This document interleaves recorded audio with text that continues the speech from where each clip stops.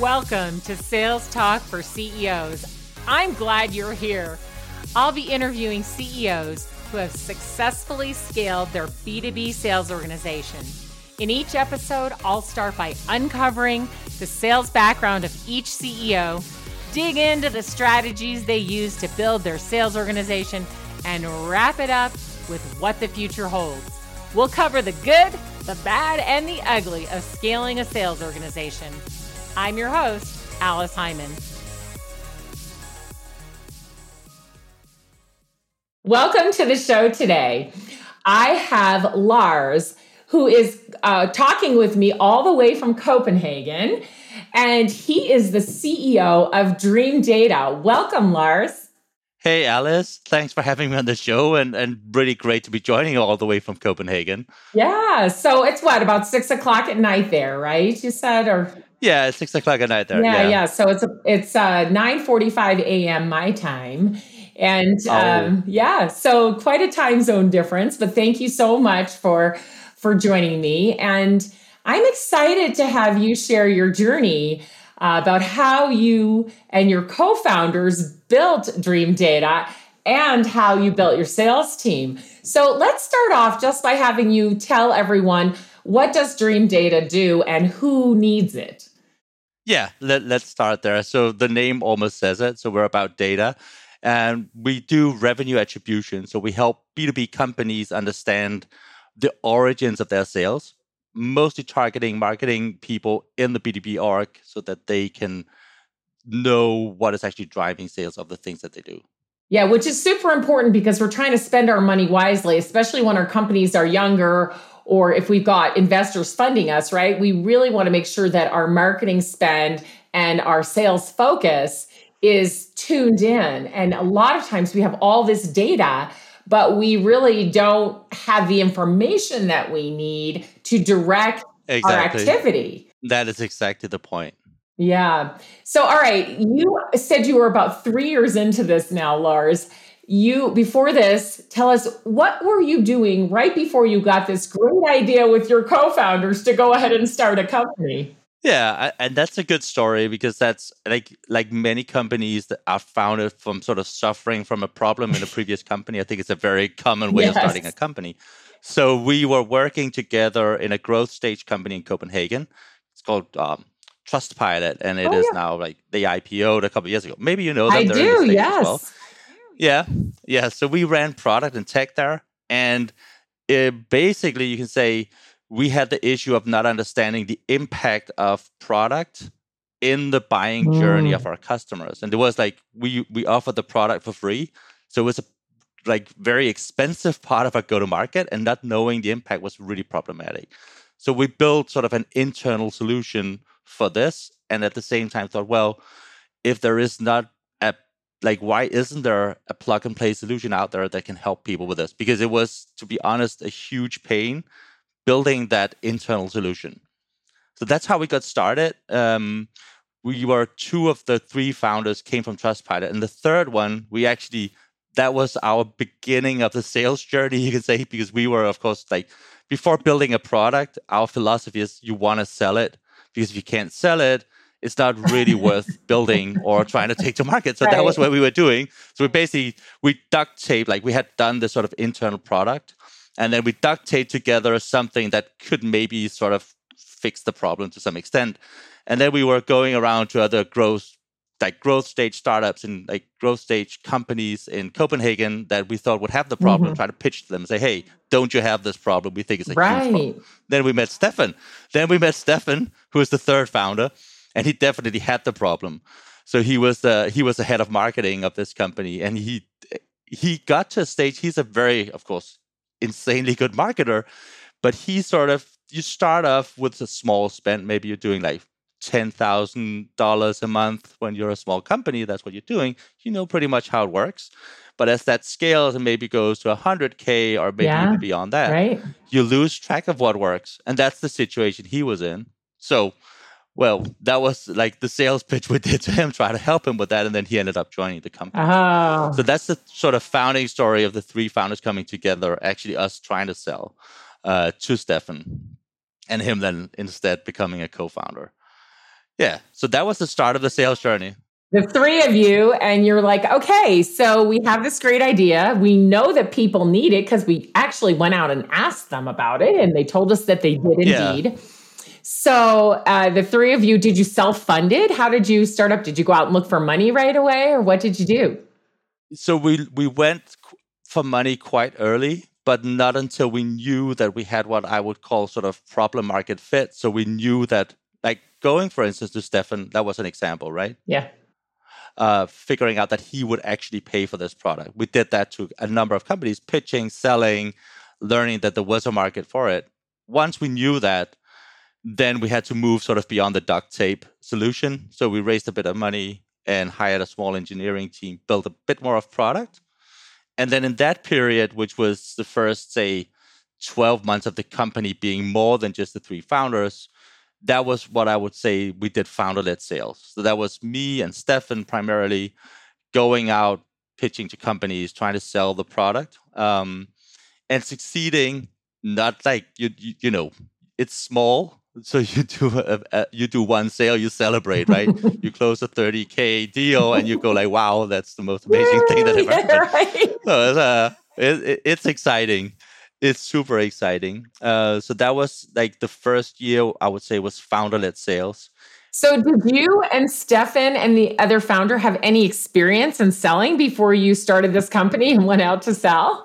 No, I mean, that's unfair because Stefan has done sales before. So he has done sales, but in different settings. So I think none of us had done what I would describe as like fairly complex B2B software sales. We'd never done that. Wow. So how did you figure it out? Like, what did you do? Like, how did you approach it? I think so.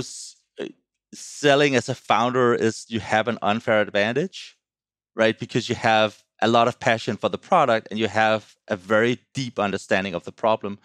So I think founder-led sales, and Stefan also had sort of the added cheating factor of being a very well-known marketer in Copenhagen. So he had a good network and people trusted him. If he said this product actually solved that problem, they trusted him.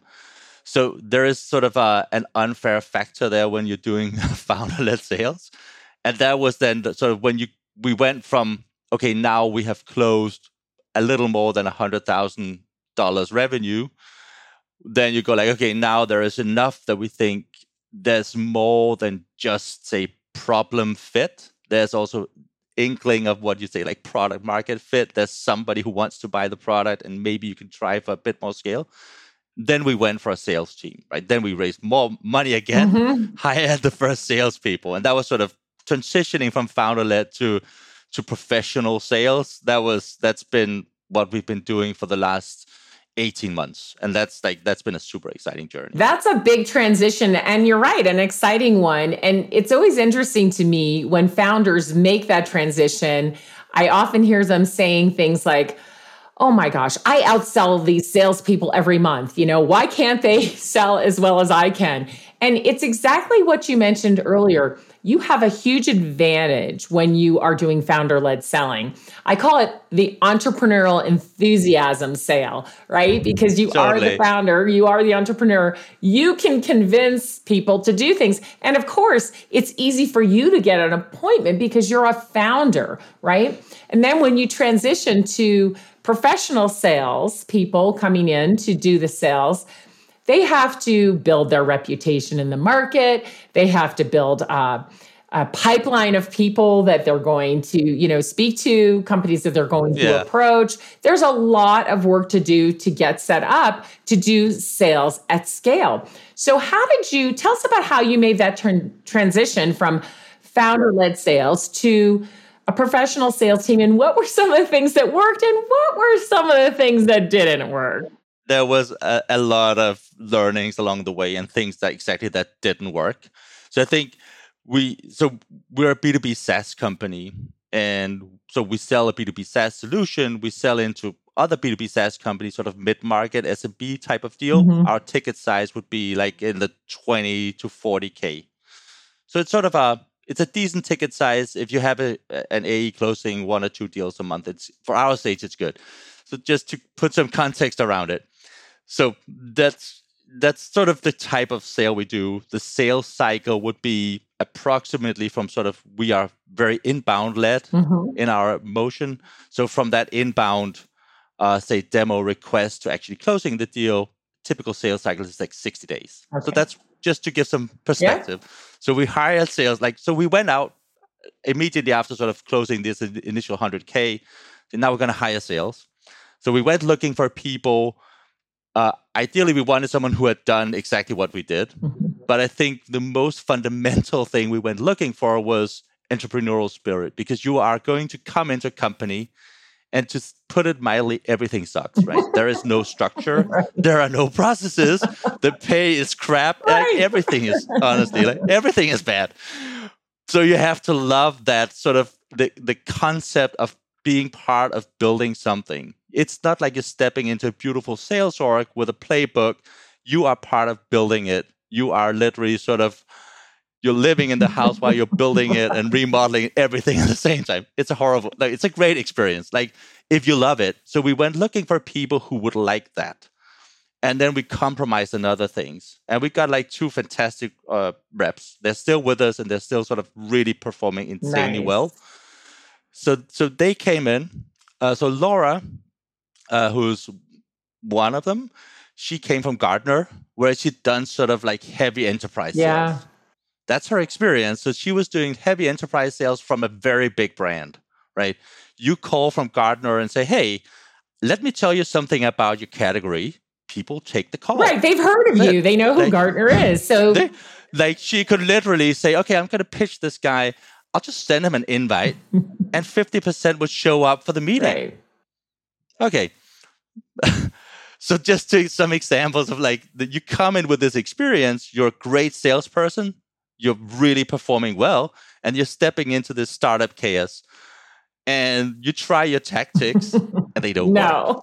Nobody knows who Dream Data is. Nobody wants you send them a meeting invite. They go are you crazy? I'm never going to show up for that. So a lot of learnings about sort of how previous experience does not necessarily just translate into this new environment. You can say Sander, who's the other guy we hired, he came from a B2B SaaS background and from a very, very structured sale that was very outbound driven, very disciplined. It's 200 interactions a day, It just, very, very structured outbound. And that was initially our thesis, was we were going to be outbound. Right. I don't know why we had that idea, because we had no clue how to do it. But Sander knew. So that was the first thing we did, was we did literally 4 months of trying to do outbound, and nothing happened. It just literally nothing happened. We did a couple of deals which were sort of inbound and actually done by founders, and the sales reps, they didn't do anything for 4 months. They struggled. They tried all their tactics, nothing. And then what happened at the same time was, because Stefan is a really good marketer, he was building up an inbound engine. Nice. And that was sort of overtaken. We got more and more inbound, and we saw how the outbound methodology we were trying, one, it didn't work. And two, people, the 2 people, they couldn't focus because we had so much inbound. And still nothing happened because you were trying to do 2 things at the same time and not being very good at any. Yes, that story I have heard before, right? Yeah. With founders, trying to transition and trying all these different things and having people do too many things so they can't focus. I mean, it's a common story. Yeah. And then we went and said, okay, we looked at it and said, okay, let's try something new. We said to Laura, okay, give up on the outbound tactics. Now you're just going to focus 100% on inbound. And then she started picking up inbound leads, getting conversations, and actually immediately after that started closing deals. Then she started closing deals. That was sort of beginning of 2021. And to be honest, I feel really sorry for Sander, because we wanted that this phase of the business is also about understanding what can you do, right? Experiment and learn. And I think it was important for us to know, okay, one thing is we can do inbound. That's great. It's a fantastic way of selling and we love it. But what about if we need to do something faster than what we can build up on inbound? If we actually have to do outbound, can we make it work? So we told Sender, sorry. I will also say, in all fairness, they were not on a commission model. They were on a fixed salary and then a warrant package, right? So they get benefit of the company succeeding and a decent pay, but no commission. Mm-hmm. And I think that's important because you're asking people to do things that are probably, I tell them to do something. I don't know if it works. They might think it won't work, but they still have to do it. So you need to be fair in the compensation there, because otherwise, how are you going to do it? So we told Sand, okay, we want you to continue to try to do outbound because we want to know if we can make it work. And we did another, and I think one of the learnings there was we did a very complicated sequence. Mm-hmm. And at one point, I sat down and I said, okay, I'm going to do the math on this. You got one guy doing this sequence.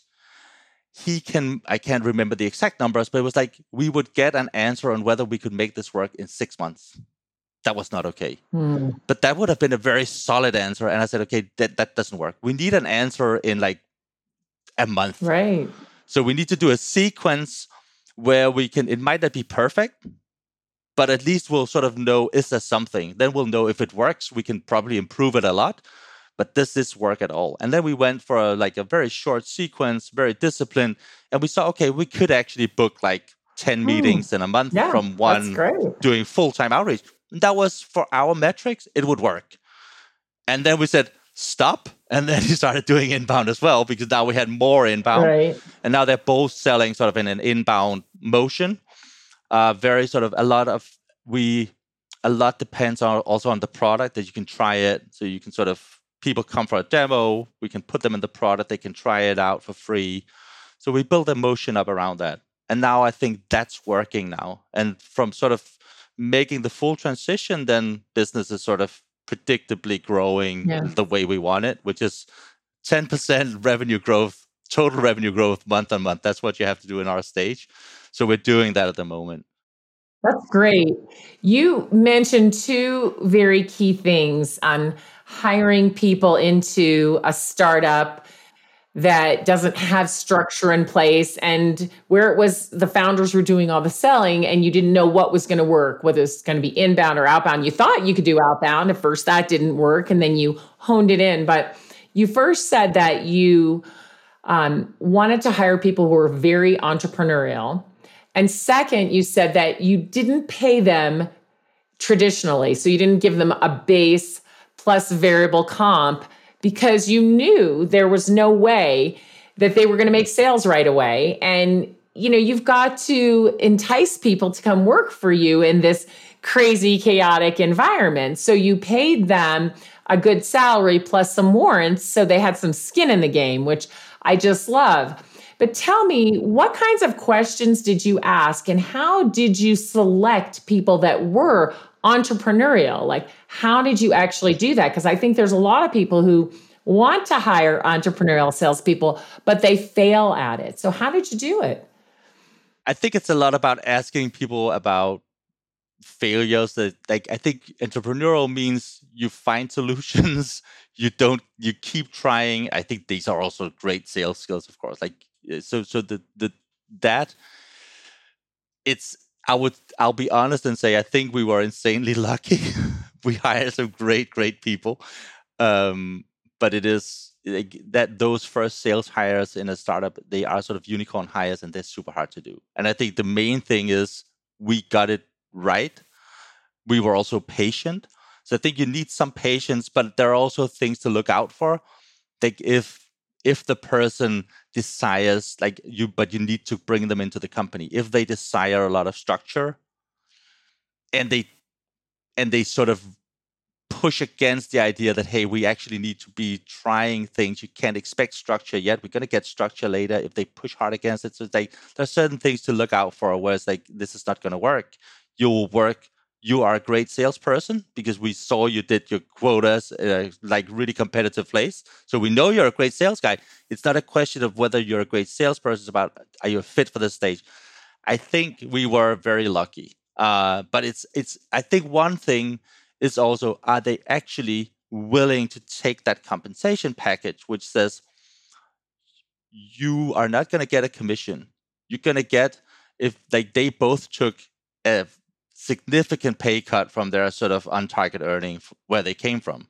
Of course, if you add in the warrants and you sort of, we all expect this to go crazy, then they're going to be very rich and it's going to be great, but it's long-term thinking. And that sort of entrepreneurial thinking is also about sort of looking at something that's out there in the distance and going for that.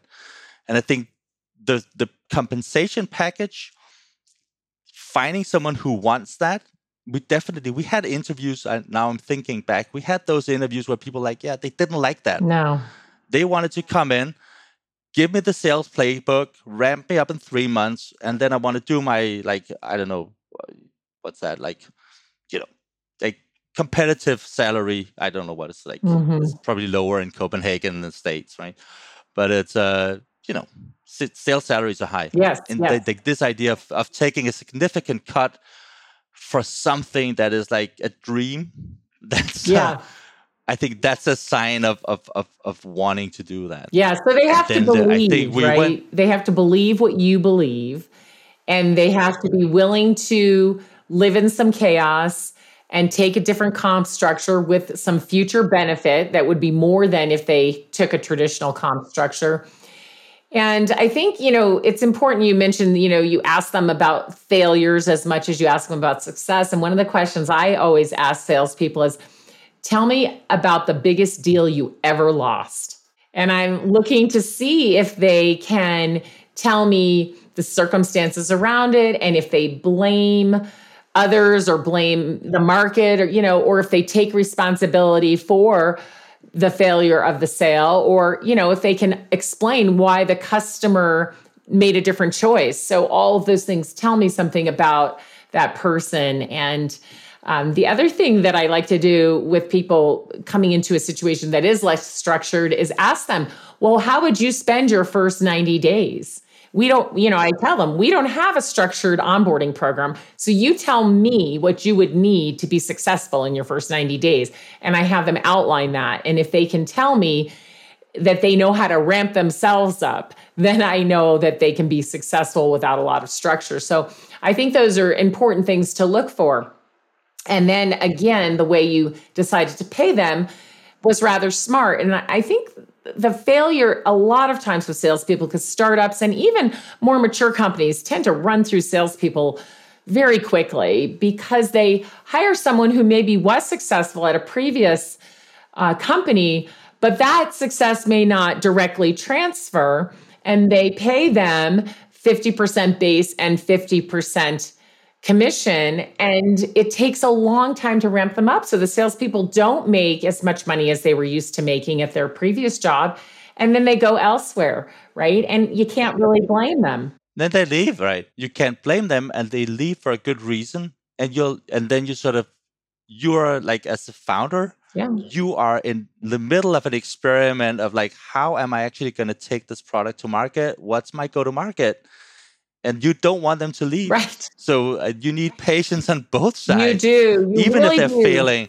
And I will say one thing is that you meet then on that journey, I talk to a lot of sales leaders, and they'll go like, oh, but they haven't closed any revenue. Right. You should fire them. And I was like, no. Well, it's not fair. I mean, I didn't give them the they're used to having tools. Right. They are helping me build those tools.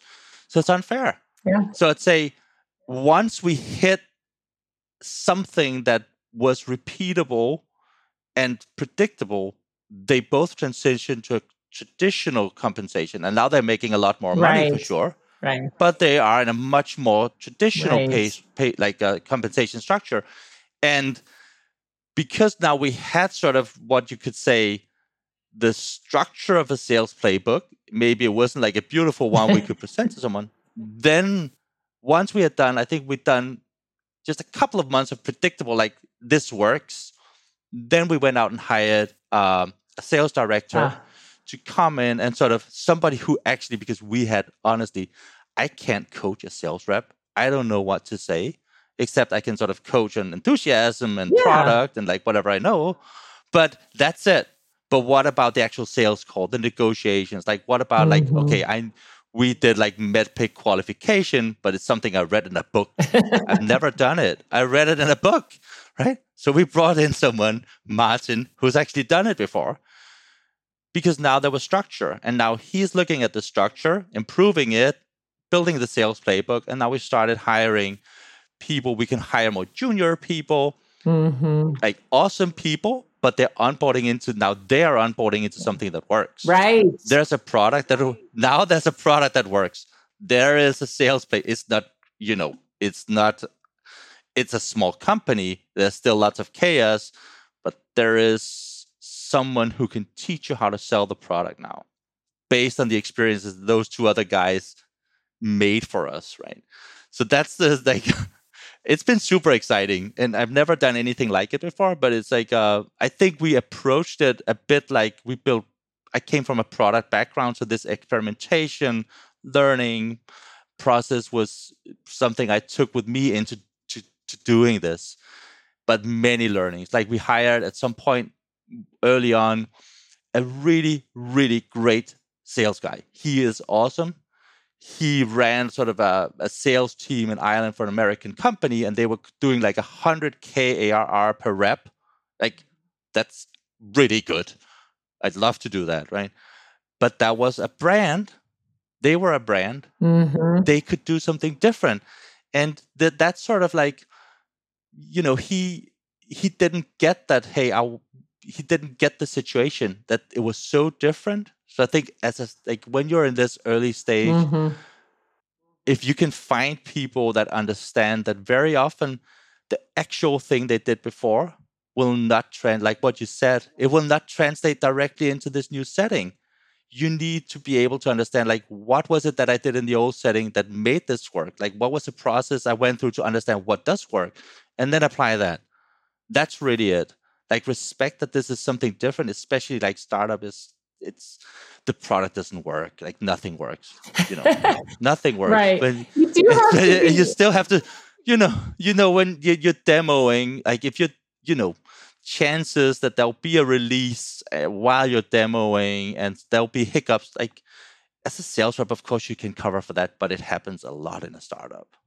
Oh, yeah. Yeah, you do have to be flexible, and you have to understand and be able to cover it with your clients and say, yes, we are a startup and this is how it works, and we're still upgrading, and explain to them that, the basic product works, but there are some features and functions that are going to have glitches in them. I mean, it's just part of being a startup, and companies understand that. But when they want what you have, they're willing to work through that with you many times. So I want to kind of go down a path with you. You've built this sales organization in a very short period of time, 18 months. You did it in a really excellent way, in my opinion, even though, of course, there were some things that didn't work, but you found two people with patience, you had patience, and you worked together to make it successful. And then you brought in a leader. And I think that's a really important thing, because a lot of CEOs and company leaders want to get sales off their plate as quickly as possible, which I understand, because as a CEO, you have many jobs to do at a company. And if you're the only one selling, you're never going to scale, right? Plus, you won't be able to run your company efficiently. So it's necessary to bring people in, but many people want to give away the job of leading sales too quickly, and they don't really know what that job is or how it's going to work. And I applaud you for, keeping that role of sales leader while these two salespeople were learning, while you were all learning together. And you figured out something that worked. And then you said, okay, now we can bring in a sales leader. That was really very smart of you to do that. And I think a lot of people rush to bring the sales leader in. And then I had talked to one CEO who had gone through, 3 sales leaders in 3 years. And because they weren't ready, I said, wow, do you see a pattern here? Because she wanted to tell me, these sales leaders didn't know what they were doing. Like, she had lost a belief that there could be sales leaders out there in the world that could do the job. And I said, I think the problem is you. I think that you don't have a setup for success for a sales leader here. And so it's going to be hard for anybody to succeed, no matter how good they are. So I think that was really awesome that you waited until you had that set up pretty good and then brought somebody in who knew how to coach salespeople and hire a team and bring them on once you had a repeatable process. But my question for you is this. Now that you have given sales over to this sales leader, what role do you still maintain in sales as the CEO of the company? For sure, I'm still formally the person heading sales. So I have a sales director, so I spend a lot of time with Martin, right? He is the person of my direct reports that I work the most with. And I think what you say about giving up sales too early, I think I was a person who was scared of sales. But if you want to do a startup, you have to embrace it because you're not a startup with a product. Then you're just a startup with a product and no money, and that doesn't exist for very long. So you need to love sales. You need to learn to love to take your product to market. And what's the point if nobody's buying and using your product? It's pointless. So there is still a lot of work in sales for me. And then, of course, as a founder, all three of us are available for our salespeople. Like if you, as the founder, is not someone that your salespeople want to bring to a sales call, go and do something else. That's it. Then you are not a useful founder. Like if your salespeople don't want to bring the CEO, or like we have three founders, the CEO or the CTO or the CMO on the call to close a big deal, go do something else. Then you're not doing your job. You have to be there for those salespeople, and that's scalable. Like we're doing 3 to 4 deals a month at the moment. We'll take that to maybe, let's say, 20 deals in a year. Like, what's the problem? Of course, you can be on those sales calls when they're late stage and help close the deal, but you're not running the deal. Right. Like that's a professional process that's scalable. And of course, at some point, you're going to run out of founder hours. But then you'll have other senior people in the company. Then you'll have your VP sales, you'll have your VP something in marketing that we created, and they will step in and do that. But if those founders are not there and requested on sales calls, then it's bad. So that's the rule. Yeah, I love that so much because I think you're right that some founders don't want to be on sales calls and they want to give it up as soon as they possibly can and not have anything to do with it. And that is a huge mistake. For one thing, again, you're still an unknown, you're still early stage. And so these larger companies who buy from you want the comfort of knowing the people who founded the company. That doesn't mean you're orchestrating the sale or actually closing the deal. Your salespeople do that. But you're getting on the calls or going to the meetings to meet with the appropriate people that are going to buy from you, the higher level people who you can strategize with and give them that comfort of knowing that you have a solid team and you have a solid product and that you're going to work with them. People feel much more comfortable buying from a startup if they can know who those founders are. So it is critically important. And then you're an asset.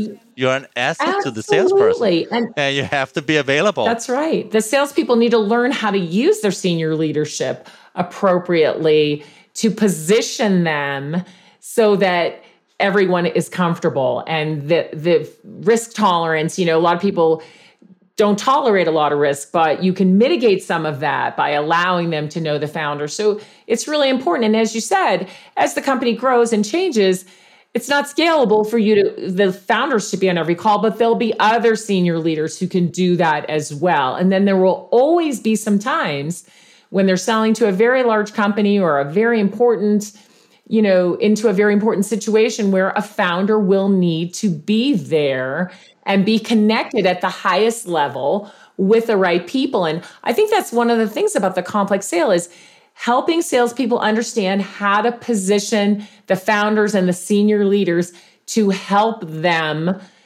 close a deal, not do the work for them, but to help make people feel comfortable. That is something I think I wouldn't say that we have a great recipe, but sort of doing a lot of these situations where you also the salesperson also has to learn, yes, this is the CEO, but it's my sales call. like he is there as an asset. I have to control him or the CTO or whoever I brought to this call. You tell me what you want from me on this call because it's your deal, That's right. and then I can be helpful. So I think this sort of just like helping out, like being helpful, and don't get in the way. That's the Right. other big thing as a founder. You should help your sales team with this. Don't get in the way. That's important. Yeah, the pre-call preparation, right? That's what makes that possible. So if you are a CEO and your salespeople ask you to be on a call, you make sure that they schedule time to prepare you for that call, Yeah, right? exactly. So I mean, we're a small company, so we sit next to each other. So they Yeah. come over, we talk. So it's not that formal, but that is what has to happen. And somebody has to sort of brief you on like what's going on here, why am I here, what's the point? And then you go in, you perform, you do your thing, and the deal closes. It's good. Right. Right. It's wonderful thing. And I love the way that you're doing that. I want to ask you about referral selling since you mostly do inbound and a lot of people are struggling with outbound today. You're not the only company. I mean, when you're an unknown, outbound is hard. You have to send a lot of messages. You have to have a lot of Yeah. great content. You have to be extremely persistent. You have to use the phone and email and mail and social media. And I mean, it's hard work and it takes a long time. So if we can get inbound, do the demand gen, get those people interested and have them calling us and asking us to meet, of course, it's a far superior, right? But the thing is that we often miss the opportunity to get referrals. Yeah. And I think that that's something that we just don't think about. We think outbound, we think inbound, but what about referrals? So how is your company using the success you've built so far to get introductions from the people who now know you and love you to others versus having to, do it cold? Yeah. So I think like the fundamental approach there, also because the deal size is not massive. So we do a lot of, say, what you could call social proof. So we encourage everybody that pays for our product, we do a lot of work to get them to write reviews of the product. Tell other people about the product. What does it do for them? How are we? Like, what are we like to work with? Are we nice people? Are we supportive? Are we just going to leave you hanging when you have a problem? What are we like? So we do a lot of work on reviews, basically like reviews. And I think for anybody in B2B, especially B2B SaaS, if you're not doing like G2, Capterra, like those platforms, you're missing like a very big, very cheap opportunity in terms of driving referrals. So that's a very big one. Then another one is because we are sort of a tech product, we do sort of, but that's not customer referrals, but that's referrals from tech partners. So some of the Absolutely. Those are great. We integrate technologies, so we are available on those marketplaces, and that drives referrals as well. But I would say for me, if I was gonna, this also has to do with our like ideal customer profile and the persona we're selling to. We're selling to SaaS companies. We're selling to go-to-market people. And I can tell you that go-to-market people in SaaS companies, they spend a lot of time on LinkedIn. They love being there and they love interacting there. So if you are in that space and you're not very, very active on LinkedIn, then you need to talk to Steph. No, then you need to do it because there is so much opportunity there. And I would say LinkedIn for us, that's our outbound. We connect with people, we share, we don't pitch, but we share and we try to be sort of helpful. And that drives market recognition of our brand, knowledge of who we are, and then eventually inbound. So that's our big, like those are the big drivers of, like I would say, review platforms, LinkedIn, what you do for social selling, and tech partnerships. And then of course we do paid because there is demand in the market for what we're doing. So there is sort of, you have to have a strategy of sort of capture the demand that exists. And that is sort of like you buy precision keywords that are associated with demanding your product, and that drives inbound as well. But we are 95% of our business is inbound, driven from those channels, right? So that's, I think that's very, But again, when you say inbound, it's a bit like cheating because Laura and Sander, they spend a lot of time on LinkedIn, and that's just our outbound. They are outbounding like that. So they are building the brand. They're building also a personal brand. I would also say, if you are a sales professional and you're selling into these like that space, building a personal brand on LinkedIn is one of the most valuable things you can do. I hope Laura, for instance, will never leave us, but she gets so many job offers in this space because she's so visible. But that's the danger, that you have sort of, you're putting your best people, the better they are, the more valuable they are, the more everybody will see that they're out there. And that's the danger. So you can only do it if people actually like working in your company. Otherwise, they'll leave. Right. And you have to keep them liking working for your company and provide the things that make their job interesting for them. So many people talk about pay and lots of other things affiliated with retention of employees, but people want an interesting job and they want to work with fun people and they want to solve challenges, they want to solve hard problems.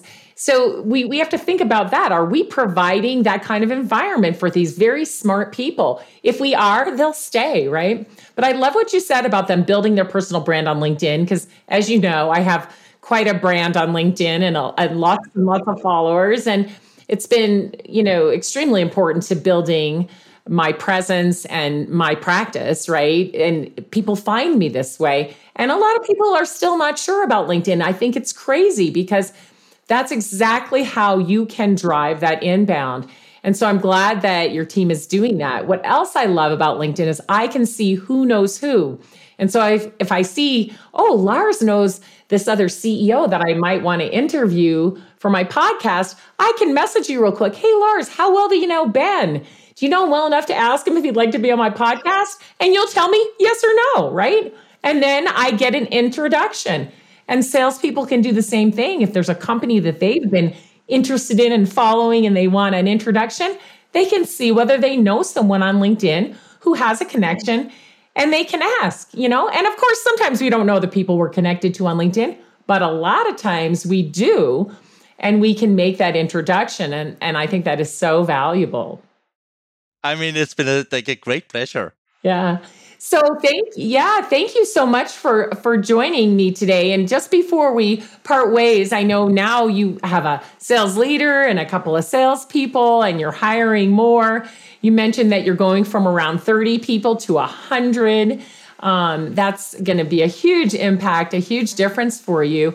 But just before we go, tell us just a little bit about what your plans are for your future sales growth and how some things you plan to do to intrigue your customers even more to bring them in. Yeah, so on the sales team, I think what we built in Copenhagen now is sort of like a foundation of scalability. So now the big thing now is actually put sort of the building blocks in place for something that's highly scalable. So actually like one sales team, 2 sales teams, and then once you have that, then you have a structure that works. Now you can do more sales teams. So that's one big thing. And then the other big thing is that because of the inbound nature of our go-to-market, we actually have a fair amount of a business in the US. We wouldn't have had, if we had gone strictly outbound, we wouldn't have had that. But we have a lot of inbound. So we have a lot of interest from the US. So we're going to put sort of our first presence in the US. That's the big thing for us to build sort of a foundation to scale on in the US. Those are the 2 big things we're doing in sales now. And that's going to be super exciting. And then, many other things, but those are the key points there. Yeah, it's going to be crazy exciting. And then just scale, sell. It's going to be crazy. Well, I really look forward to watching your journey continue and to seeing how you grow. Thanks again for being on the show. Hey, thanks, Alice. Thanks for having me. It's been a huge pleasure. Thanks. Thanks for tuning in to Sales Talk for CEOs. You can find me at alicehyman.com. Be sure and connect with me on LinkedIn and let me know that you heard the show. If you found value in today's episode, please subscribe, write a review, and share the show with another CEO.